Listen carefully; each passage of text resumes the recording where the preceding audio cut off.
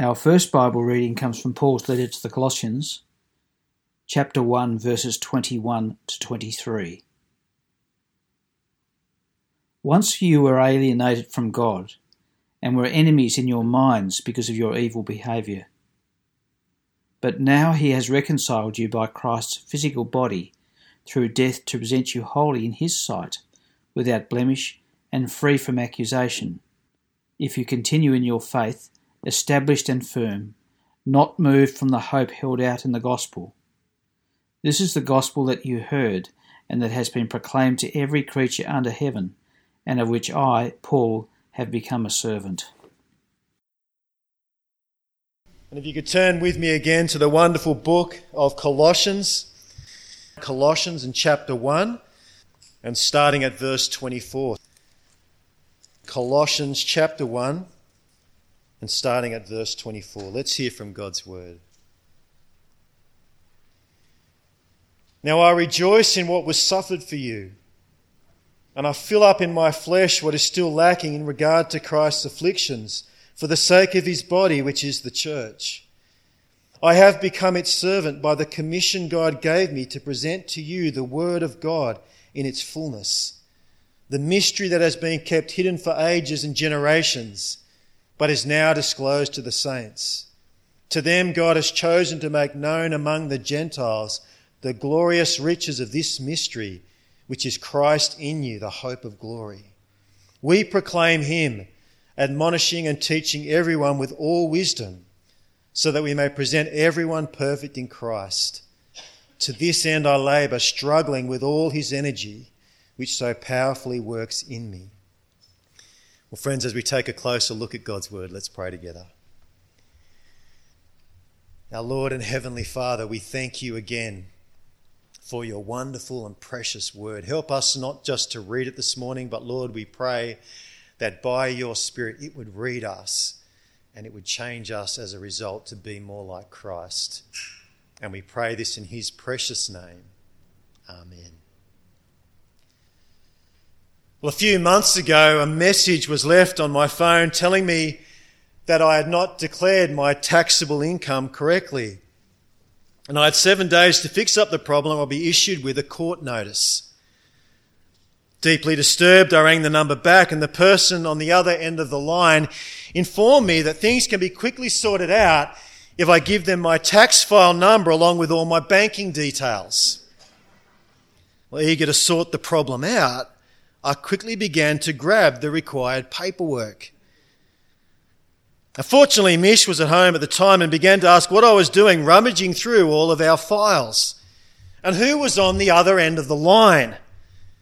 Now, I can't quite recall what happened next, but long story short, after hitting the person with a bunch of questions, it quickly became clear this was a scam. I, a rational, reasonably intelligent person, had been easily and simply hoodwinked. And by the look on some of your faces as you hear this story this morning, I'm sure I'm not the only one who's experienced something like this. In fact, it seems these days it's hard to go through a week without a dodgy phone call or some weird email pop up on your computer. Financial scams are a big growth industry because people fall for them. And friends, while being taken in by one can be pretty devastating, there's a bigger and more devastating scam that's been going around and going along for a whole lot longer. The spiritual scam. And as we've seen over the last few weeks, the church at Colossae has become a target. The con is on. Their strategy, as we saw last week, undermine and replace. Undermine their confidence in Christ and then fill the spiritual vacuum with something else. And given a heads up about this by his good mate Epaphras, in comes Paul to tell them, hey guys, you're being had. Wake up. Hang up the phone. Look over at chapter 2, verse 8. See to it that no one takes you captive through hollow and deceptive philosophy, which depends on human tradition and the basic principles of this world, rather than on Christ. For he, chapter 1, verse 15, is the image of the invisible God, the firstborn over all creation. For by him all things were created, things in heaven and on earth, visible and invisible, whether thrones or powers or rulers or authorities. All things were created by him and for him. He is before all things, and in him all things hold together. And he is the head of the body, the church. He is the beginning and the firstborn from among the dead, so that in everything he might have the supremacy. Friends, as you can see, these words are Paul's powerful and inspired counter to this undermined strategy, dropping truth bomb after truth bomb to re-establish the all supremacy of Christ. This is who Jesus is, remember? And while we're at it, don't let them undermine who you now are, thanks to him. Look at verse 21. Once you were alienated from God and were enemies in your minds because of your evil behavior. But now he has reconciled you by Christ's physical body through death to present you holy in his sight, without blemish and free from accusation. This is who Jesus is, and this is who you now are as a result of him coming to earth. If you continue in your faith, writes Paul, established and firm, not moved from the hope held out in the gospel. And do not let these scammers budge you 1 millimetre from this wonderful reality, this wonderful gospel truth. Now, friends, if you're one of these spiritual scam artists who have weaseled and whispered your way into this church, how exactly do you respond to Paul crashing your little heresy party, raining on your deceptive parade? What's your comeback? What's your response? Well, let me read a little section from Acts 26, which gives us a pretty good clue. Here's the scene. Having been seized by the Jews for converting people to Christianity, Paul is hauled before King Agrippa, hauled before him by a Jewish man, a Jewish leader called Festus. And have a listen to what happens when Paul gets to the heart of his defense. He says, I stand here and testify to small and great alike. I am saying nothing beyond what the prophets and Moses said would happen, that the Messiah would suffer, and as the first to rise from the dead would bring the message of light to his own people and to the Gentiles. At this point, Festus interrupted and shouted, "You are out of your mind, Paul. Your great learning is driving you insane." Our friends, do a quick Google search of Paul and you'll see this charge that he had lost the plot is common. Thousands of articles and books written that seek to undermine and discredit Paul and his writings. And this attack started early. Listen to what Peter says in his second letter. Ignorant and unstable people seek to distort Paul's writings, as they do with other scriptures, to their destruction. How does the saying go? If you can't destroy the message, attack the messenger. And knowing this tactic is most certainly underway in this church. Look at how Paul finishes this section off, second half of verse 23. This is the gospel that you heard, and that has been proclaimed to every creature under heaven, of which I, Paul, have become a servant. The good news of Jesus, who he is and what he's done, isn't my gospel, isn't my message, it's God's.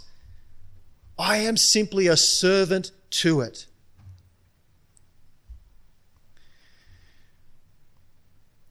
Now, friends, remembering that all of this is taking place in the first century, the Colossians can't now, phone a friend, email or text one of the other apostles and do a quick fact check on this guy that they still are yet to meet. Hey, John, give us a little rundown on Paul. All good? No, friends, the fact checkers, the only fact checkers, are right there among them. And you can bet they're all giving Paul the thumbs down. Paul, your servant? Oh, that's a laugh. He hasn't even visited your town. No, the only servants around here are us. Trust us. So how does the church work out fact from fiction? Who is the servant and who is the snake? Well, friends, that's what this little next section, verses 24 to 29, is all about. I, Paul, am a true servant of the true gospel, and this is how you know. And so he begins, verse 24, have a look at it. He writes, Now I rejoice in what was suffered for you, and I fill up in my flesh what is still lacking in regard to Christ's afflictions, for the sake of his body, which is the church.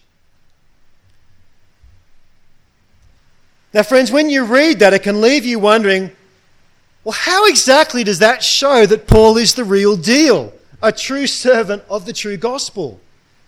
I mean, look again at what he says about himself right in the middle there. I fill up in my flesh what is still lacking in regard to Christ's afflictions. That pretty much sounds like something that would come straight out of a con man's mouth, doesn't it? Jesus' suffering was not enough, so I'm here to suffer for you, to make up the shortfall. Isn't that undermine and replace 101? And if that's not what Paul's doing, then what exactly is he doing? What on earth is Paul getting at here? Well, friends, there's a little story in the Old Testament that points us in the right direction. When King Solomon first came to office, you may remember that 2 women came to him claiming a baby was their own. Now, with no genetic testing back then, how was Solomon possibly going to work out who was telling the truth? 1 Kings 3:25, have a listen. Cut the baby into 2 pieces and then give the women half each. To that, one of the women immediately spoke up. Please, my master, don't kill him. Give the baby to her. But the other woman said, neither of us will have him. Cut him into 2 pieces. Then King Solomon said, give the baby to the first woman. Don't kill him. She is the real mother. And so Solomon was praised for his insight, for his God-given wisdom told him that the real mother would be prepared to suffer terrible loss for the object of her love, while the liar in this situation would not. Because you see, deceivers aren't into self-sacrifice, right? They're all about self-gain. Now, with that truth under our belts, look again at verse 24. Now I rejoice in what was suffered for you, and fill up in my flesh what is still lacking in regard to Christ's afflictions, for the sake of his body, which is the church. Now, friends, this passage is clearly all about suffering, isn't it? For the benefit, the sake, not of a baby, but the children of God. Okay, got that. But how can Paul fill up in his own flesh what is still lacking in regard to Christ's afflictions? What's that about? Well, friends, simply this. The persecution, the afflictions against Christ continues, now focused on his body, the church. If they hated me, they will hate you, says Jesus. And that's particularly true of an apostle. If you are wondering how much Paul was prepared to suffer for Christ's body, the church, look up 2 Corinthians 11 later on and have a read of it. Now, friends, here's the point, the big point Paul is making. Anyone can declare devotion and love, but the willingness to suffer for the object of your love separates the two women, the wheat from the chaff. And so Paul lays his record down. He has suffered and continues to suffer, take blows for the sake of Christ's body, the church. They talk the talk, but I walk the talk. The willingness to not just talk the talk, but walk the talk and keep walking the talk when the blowback hits. Well, friends, that remains one of the clearest and easiest tests for the church back then and today in separating the lover from the liar. The lover from the liar. Now, we may remember that as the gospel and all the things that's coming at the gospel and the Bible is happening today, coming at us under attack, well, this is a good principle to remember. The disciple stands up. The deceiver crumbles. Now, friends, now we have a proper handle on what Paul is communicating in verse 24. Let's read it again and see what he follows it now up with. Now I rejoice in what was suffered for you, and fill up in my flesh what is still lacking in regard to Christ's afflictions, for the sake of his body, which is the church. I have become its servant by the commission God gave me to present to you the word of God in its fullness. Now, friends, see the flow of what Paul is saying here. He can be trusted, not only because he bears the marks of his genuine love literally on his body, but also because God personally commissioned him. Verse 25. Now, I mentioned Paul's testimony to Agrippa before, and while we don't have time now, if you have a bit of time later on, have a listen to his entire testimony in Acts chapter 26. It's awesome. But spoiler alert for you, King Agrippa is going to reject Paul's testimony. He's going to reject it. But the ones who matter, Jesus' disciples, fully accept it. As far as Peter, John, and all of the rest are concerned, Paul is one of them, commissioned personally by the risen Jesus, just like them. He's an apostle. But, says Paul, God commissioned me with an extra special job to do. Pick it up, middle of verse 25. God gave me to present to you the word of God in all its fullness.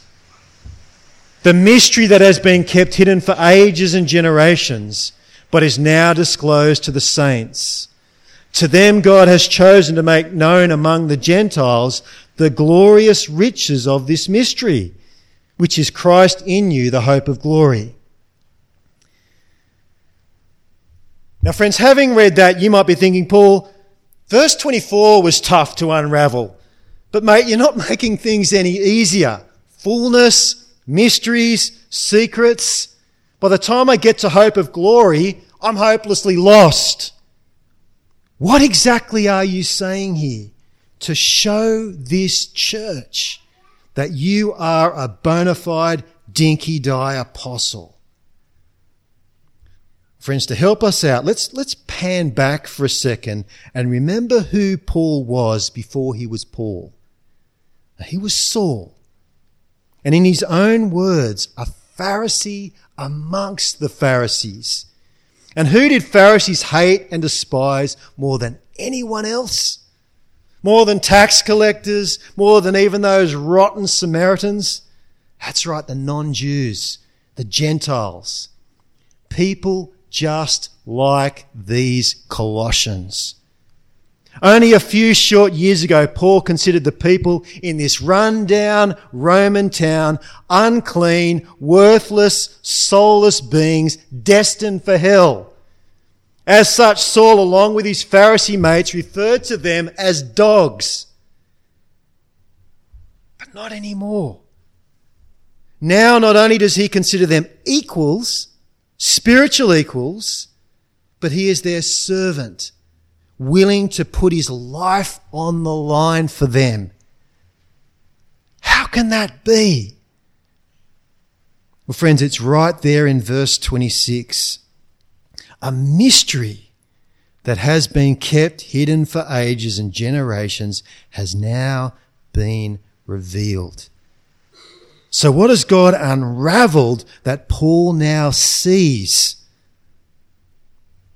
Simply this. He sees that God has opened the way for the unclean, uncircumcised Gentiles, verse 27, to become fully fledged people of God, to become God's children without becoming an Israelite, without becoming or being Jewish in any way at all. Impossible, say the Jews. Preposterous, say the Pharisees. No, says Paul. That was God's plan all along. Listen as he explains the mystery of our inclusion, Gentile inclusion, in Ephesians chapter 2. He writes, "Therefore remember that formerly you who are Gentiles by birth and are called uncircumcised by those who call themselves the circumcision. Remember that at one time you were separate from God, excluded from citizenship in Israel and foreigners to the covenants of the promise, without hope and without God in the world. But now, in Christ Jesus, you who were once far off have been brought near." How? What has made the impossible possible? The blood of Christ, writes Paul. He himself is our peace, who has made the two one and has destroyed the barrier, the dividing wall of hostility. How do you know the message I bring to you is God's message in all its fullness and not some carefully constructed lie? Well, because it's a message that no Jew, no Pharisee would ever contemplate, let alone communicate. Now, us Jews love the dividing wall. We love looking down our noses on the unwashed masses. But that's us. That's our character, not God's. No, God is different. He is oh so different. For he in love sent his Son to die for all, Jew and Gentile alike. For all have sinned and fall short of the glory of God, and are justified freely by his grace through the redemption that came by Christ Jesus. I don't think Satan wants to hear this. For God so loved the world that he gave his only Son, that whoever believes in him shall not perish but have eternal life. That is the wonderful word of God in all its fullness, says Paul. And I have delivered it to you in all its fullness, left nothing out, such that you can know, verse 27, the glorious riches of this mystery, which is Christ in you, the hope of glory. There is no scam here. There's nothing being taken from you, but the exact opposite. God holding out his riches, eternal, glorious riches, received through receiving his Son. That message is my entire motivation, writes Paul. We proclaim him. Verse 29, admonishing and teaching everyone with all wisdom, so that we may present everyone perfect in Christ. To this end I labour, struggling with all his energy which so powerfully works in me. Why am I so keen? Why am I so passionate and enthusiastic among you? Because Christ is working through me, says Paul, to make himself known to you, to establish you in the gospel truth, perfect and mature, that you might not move. And with that goal, that motivation communicated, Paul finishes off his wonderful defence. The application, pretty clear and direct for that church back then. But what about us today? Well, friends, as we think about that, I remember an old minister once saying to me, there are basically two types of people in this world. People who step you toward Christ and people that step you away from him.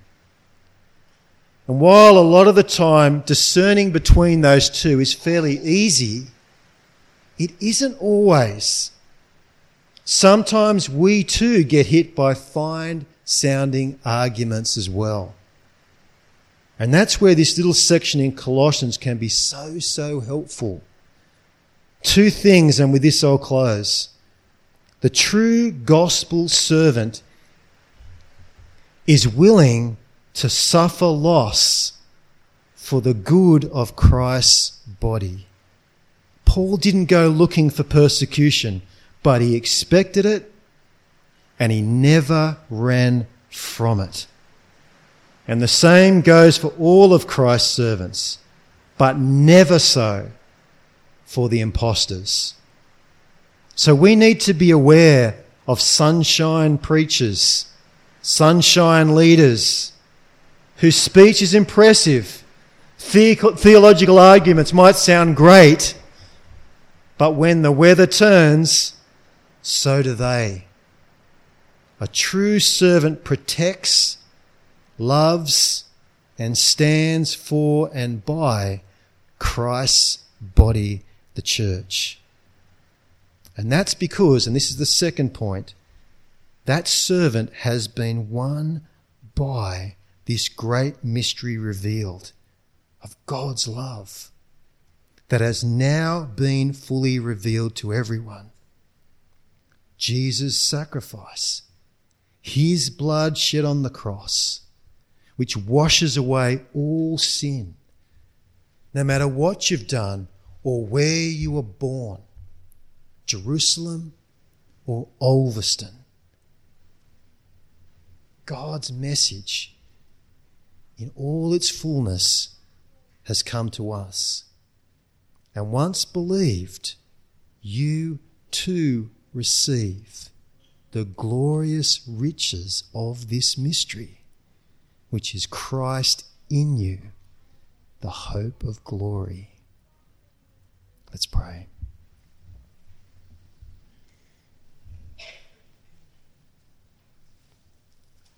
Our Heavenly Father, we thank you